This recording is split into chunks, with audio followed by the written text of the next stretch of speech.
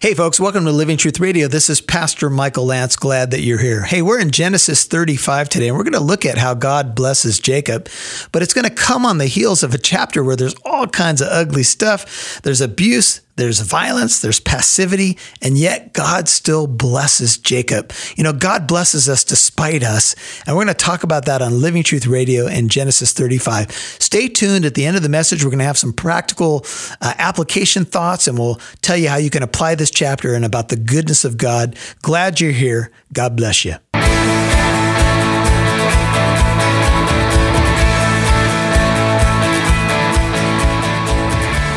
Welcome to Living Truth Radio, a ministry of Living Truth Christian Fellowship with Pastor Michael Lance. It's our goal to build up believers and to reach out with God's truth to all people. And now, here's Pastor Michael. Genesis 35. Yeah, I don't know about you, but for me, sometimes going back to a place can bring back some memories and some things that are important to us. Have you ever gone back to visit your old childhood home? How many of you have done that? You know, maybe the home that you've grown up in. That's really hard for me because I moved 18 times before I graduated from high school. So it's hard to go back there. However, pretty much everywhere we go, we find one of them. My wife's had to take several of these journeys with me. But we tend to, when we go back to a place, we begin to think of our memories. And you know, sometimes if you're wandering away from the Lord, you might just want to go back and visit that place where you first came to the Lord, where you first were really ministered to, where you first realized that God loved you and wanted to have a place in your life. That's not a bad thing to do at all. Maybe just to sit and think about that memory. But you don't always need to do it physically. You can go back there just in your mind. I've shared several times.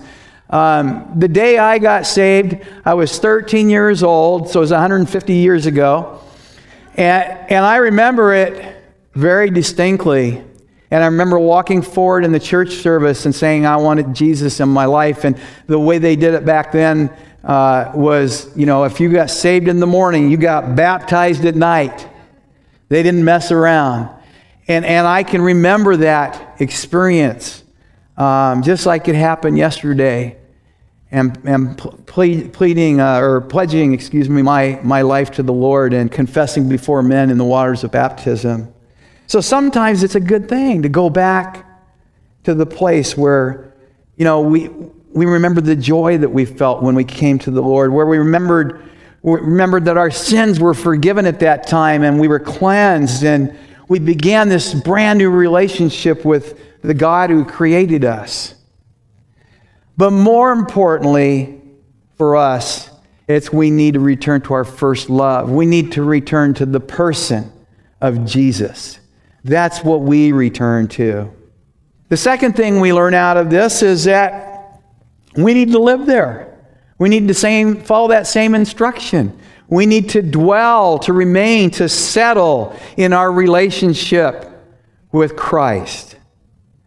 Now, those words are great Hebrew words, but Jesus uses a different word. It's translated in the New American Standard, abide. That word abide in Greek means to stay. It's great. It's stay in place or relation to. Stay in place or relation to. And in our case, it's staying in relation to. Turn over to John chapter 15, if you would. Matthew, Mark, Luke, John. John chapter 15. Starting in verse 4. And I want you to read this with me because it's a few verses and I want you not to get lost here. So, John 15:4 through 11.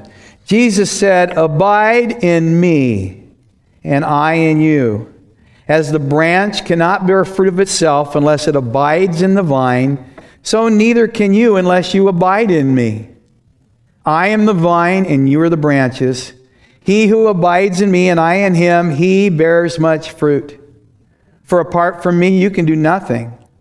If anyone does not abide in me, he's thrown away as a branch and dries up, and they gather them and cast them into the fire, and they're burned.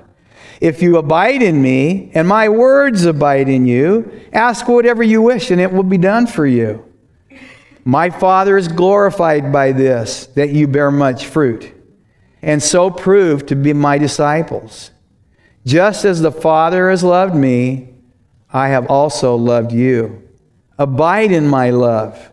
If you keep my commandments, you will abide in my love, just as I have kept my Father's commandments and abide in his love. These things I've spoken to you so that my joy may be in you and that your joy may be made full. I didn't count them up, but there's an awful lot of abides in there, isn't there? Now think of that word. That means live, dwell, settle. Stay in relation. And Jesus does a wonderful job of explaining that relation and how without that relation, we can do nothing in the sense of the world of the Spirit, in the realm of the Spirit. So live with him. Settle there and never, never, never leave. So the third instruction that Jacob was given that applies to us today is worship him. It's just simply to worship him. What a great example for us. Now, in those days, part of the worship was making an altar. For us, we don't necessarily make altars like that, but that altar represented some sacrifice. It could be sacrifice of time, in many different ways. It can be financial sacrifice, whatever it is. Those are all elements of worship. Worship is not just when we take that time to sing to the Lord. But that certainly is an important time, isn't it? What it really is talking about is our daily habit of spending time with Jesus, reading his word, hearing from him. We read his word to hear from him, not just to read it. And then we speak to him in prayer. And sometimes, I don't know about you, but sometimes in my quiet time, I can't help but just start singing. I do it quietly.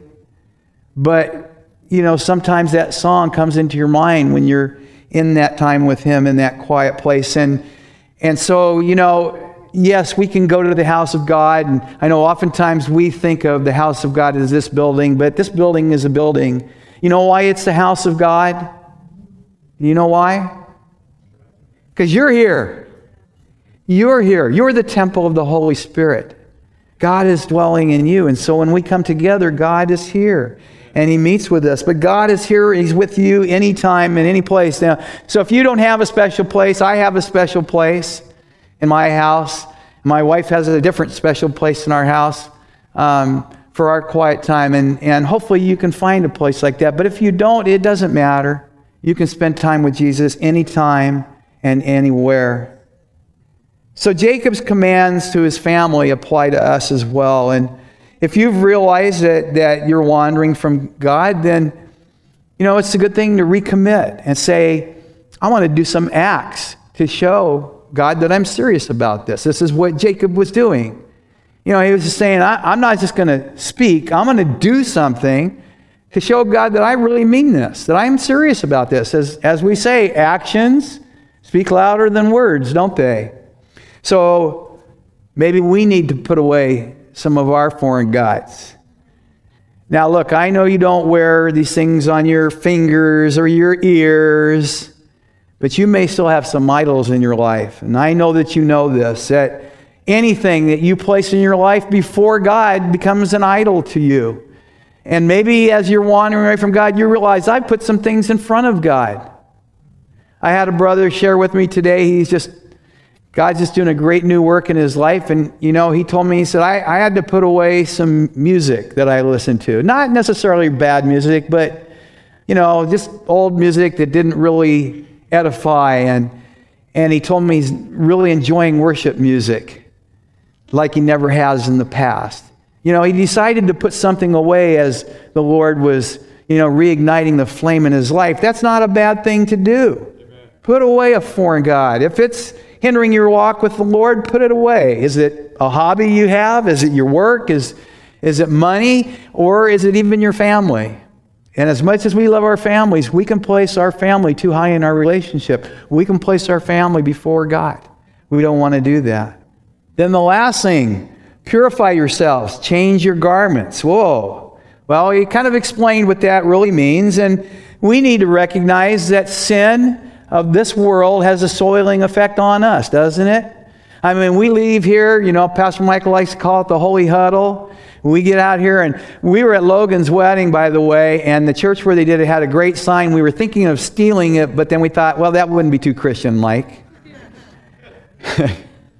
But the sign, big sign over the door as you leave said, "You're now entering the mission field." Oh, what an awesome thing to put on a sign to leave here, because we come here to get filled up, but we go out in the world and we do get soiled. That's just part of this world. It's going to have a soiling effect on us. So, we may need to change our garments. Maybe we've allowed too much soiling in our life. Maybe we need to put off that old man and put on the new man. Maybe we need to have more of an inner cleansing in our life.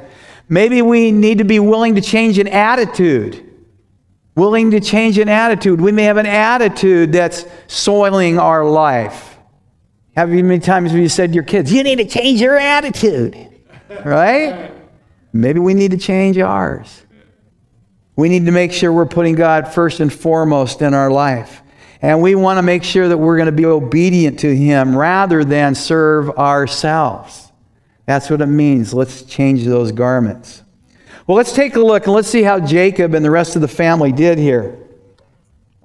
Verse 4 says, "So they gave to Jacob all the foreign gods which they had, and the rings which were in their ears, and Jacob hid them under the oak which was near Shechem." Now, this is interesting. There was no pushback. There was no arguing. They just did what Jacob told them to do. And I think maybe he didn't want to say anything before because he didn't want to hassle it. He didn't want to, get the confrontation. How many times do we not do the right thing because we don't want to confront something? But look at the disastrous results that had, and think about this. Think of how different Jacob and his whole family's life would have been had he been obedient originally and forced them to get rid of those gods earlier. Who knows how much difference that would have made. Verse 5, it says, "As they journeyed, there was a great terror upon the cities which were around them, and they did not pursue the sons of Jacob." Why was there great terror on them? Well, they obviously heard about what had happened in chapter 34. And this is a great example of what God does. This was a horrible thing. There's no way to justify what happened in that. There's no way to justify the original sin, but there's no way to justify how they handled the sin. Or even how Jacob stood by passively. It was all bad. But as God often does, He took something that was horribly evil and He turns it around for good. You see, He took that awful event that took place where all these people were killed by the sons of Jacob, and He uses it to discourage any attacks on Jacob as Jacob is going to make his way to the house of God. That's an amazing God that we have. So verse 6, Jacob came to Luz, that is Bethel. That's what it was called before it was renamed Bethel, which is in the land of Canaan. He and all the people who were with him. He built an altar there, and he called the place El Bethel, because there God had revealed Himself to him when he fled from his brother. Now, what does this mean, El Bethel? It means God of the house of God. And why is this important? Because this is a recognition by Jacob of something we mentioned earlier. That even though God wanted him to go back to this place, what God really wanted was for Jacob to go back to God Himself, to the personal relationship he has with God. And even though we may want to go back to a place and refresh ourselves and remind us, the important thing is that God is calling us back to the relationship with Him, a personal relationship with God Himself. So Jacob says, God of the house of God, recognizing it's the personal God that he's really coming back to more than the place that he's coming back to. Verse 8, "Now Deborah, Rebekah's nurse, died, and she was buried below Bethel under the oak. It was named Allon Bakuth, which means oak of weeping. Then God appeared to Jacob again when he came from Paddan Aram, and he blessed him. Verse 10, God said to him, "Your name is Jacob. You shall no longer be called Jacob, but Israel shall be your name." Thus he called him Israel, governed by God. God also said to him, "I am God Almighty. Be fruitful and multiply.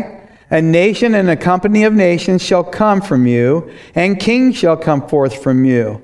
The land which I gave to Abraham and Isaac, I will give it to you, and I will give the land to your descendants after you."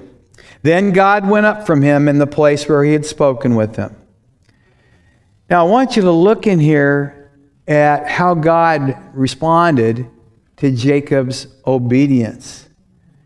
First, he reminded Jacob that all the promises that he had made were still going to be fulfilled. And in verse 9, it says, God blessed him. You see, when we return to God, when we've been wandering like Jacob was, when we're waning in our faith, but we return to God, God blesses us. When we rededicate our lives to Him, when we decide to be obedient to Him, He blesses us. You know, I found in my life that the more closely I follow the Lord, the more obedient I am to Him and not to myself, the more He blesses my life. There is a direct correlation between obedience and blessing. Now, that's not always the way it's portrayed, which is if you're obedient to God, you will get a Mercedes-Benz this year. If you are obedient to God, that new house that you claimed up the street, it's yours. No, that's not what we're talking about. Now, He might do that. He might financially bless you, and I've found many times the more obedient I am to Him, following His Word, the more I'm blessed. But part of that is just following the wisdom that He's given us in His Word. But we're talking about spiritual blessings. And the more you're obedient to God, the more spiritual blessing you're going to see in your life. Well, then God reminded Jacob that his name, which remember, the name represented who he was, had been changed, which he had already told him. He says, your name is changed. You're no longer heel catcher. You are now governed by God. Well, you know, there's other people in the Bible we know that got their name changed, right? You know, who do you think of first? I always think first of Peter. Peter's name was Cephas before it was Peter, but at a certain point in time, when he declared who Jesus was, Jesus changed his name from Cephas to Peter. And then, of course, probably the most famous, we think of Saul, who becomes Paul after his encounter with God, right? His name got changed. There were reasons for this. And again, in Jacob's case, God didn't want him to think of himself as the conniving heel catcher that he'd always been. He wanted him to remember that he is now governed by God. Would you realize that God has given you a new name since you came to the Lord? You really ever think about that? What is that name? It's Christian. It's Christian. That's your new name. Now, you may have gotten another name too. I have an uncle who calls himself Timothy too because of an experience that he had with God, and that's what he believed God was giving him, and who might argue with that? But I know this, I didn't get another name like that, but I know I got the name Christian when I accepted Christ. That word Christian, by the way, means little Christ. That's what it means. And it was actually, I don't know if you know this, but it was a derogatory term that was used for the early believers. Other people called them little Christ in a derogatory way. Doesn't that sound like today, you know, oh, you Christians, you little Christ, you know, because that's what you think you are. It's derogatory oftentimes today in a lot of circles. But you know what? Those early believers wore that name like a badge of honor. And we should as well. We've been given a new name, Christian. Verse 14, Jacob set up a pillar in the place where he had spoken with him, a pillar of stone, and he poured out a drink offering on it, and he poured oil on it. So remember, as he came back to the place here, he was told to worship. And this is a form of worship at the time. And the drink offering was wine that was poured around the altar as a sacrifice. I mean, obviously, they needed the wine to drink. It was a sacrifice to pour it out. And it was an act of worship. And it's interesting because that pouring out of wine way back then foreshadows Jesus, who is the drink offering for us. How is he the drink offering? By the pouring out, the shedding of his blood, which is represented in communion, right? The giving of his life for us. And you know, Paul actually thought of himself in his life as a drink offering. In Philippians 2:17 and 18, Paul says, "But even if I am being poured out as a drink offering upon the sacrifice and service of your faith, I rejoice and share my joy with you all." You didn't know Paul was from, where are you from, Paul Hicks? With y'all. Arkansas. I was going to say Texas, but I rejoice and share my joy with y'all. That's what he's saying. Then in 2 Timothy 4:6 and 7, he said, "For I am already being poured out as a drink offering, and the time of my departure has come." And I think about that. Do we have that same attitude? Do we desire to pour our life out, serving Jesus by serving other people as a drink offering? This was a sacrifice that was made. Now the oil that was poured around the altar as well. We know that in Scripture, oil represents what? The Holy Spirit. When we anoint people with oil, we tell them, look, this isn't magic. This is just representing the Holy Spirit and the power of the Holy Spirit. It's interesting. Remember the story of the Good Samaritan? I don't know if you ever really paid close attention to all of the Good Samaritan. We know the main part, but did you know that anybody know what the first things he did when he came upon the man who was in need?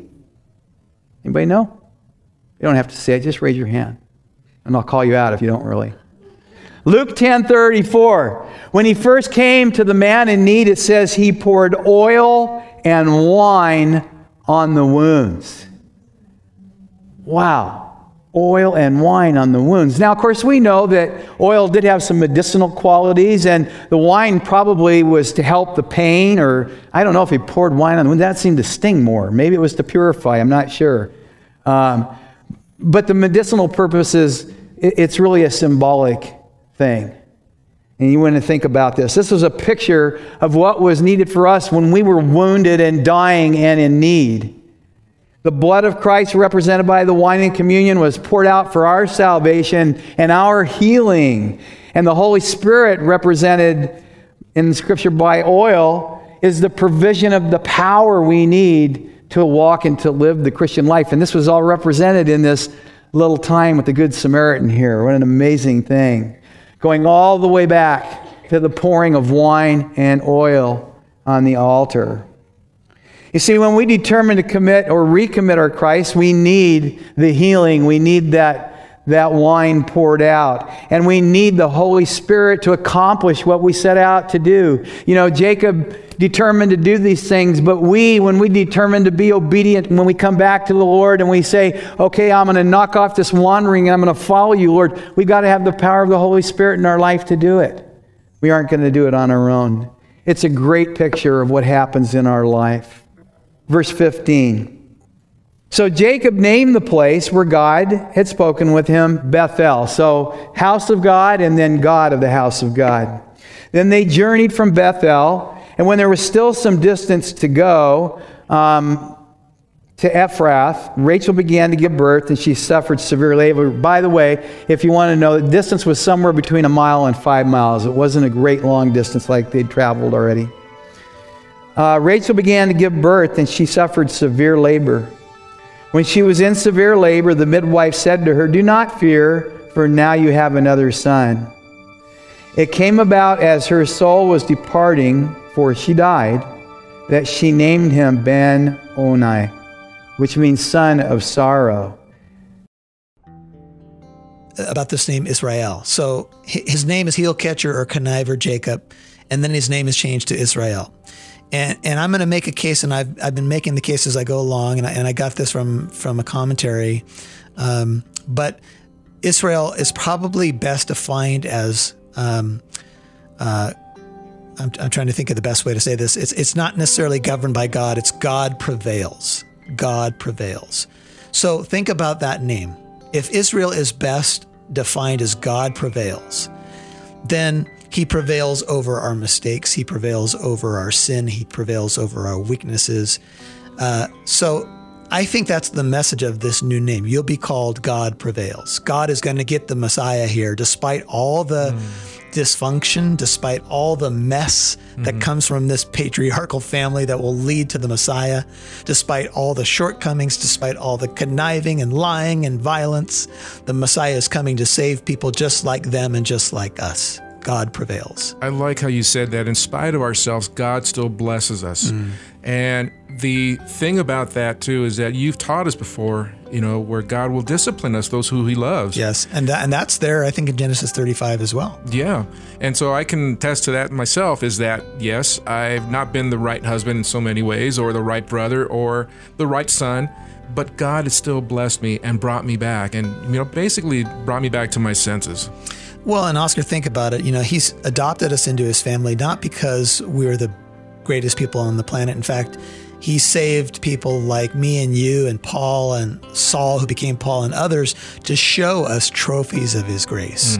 And so I think he delights in saving people like us. And that's why the gospel is such good news to all of our listening audience, no matter if you've been a Christian for a month or 50 years or 80 years, or if you're a non-Christian listening right now, there's hope for you. And I think that's part of what this family of Israel shows us. Amen to that, yes. God didn't choose them because they're more mighty than any people or because they were more numerous. He chose them because he decided to love them. And that's the amazing news of the gospel. God loves you, my friend. God loves me. He showed that love. He demonstrated that love on the cross. And if you've not met Jesus Christ, we want to invite you to come to know him. You don't have to earn your way. You can't earn your salvation. It is by grace, and grace means unmerited favor. It's a gift. That's what grace means. It's a gift. You don't earn it, and we don't deserve it, but God wants to give it. But you've got to repent and receive Jesus Christ as your Lord and Savior. Thank you for listening to today's program. If you'd like to listen to this message again, learn more about our church in Corona, or to access archived messages, go to livingtruthradio.org and click on the Church tab. You can follow us on Instagram @LivingTruthCorona, or download the Living Truth Christian Fellowship app on Apple and Android devices. Living Truth Radio is a listener-supported ministry.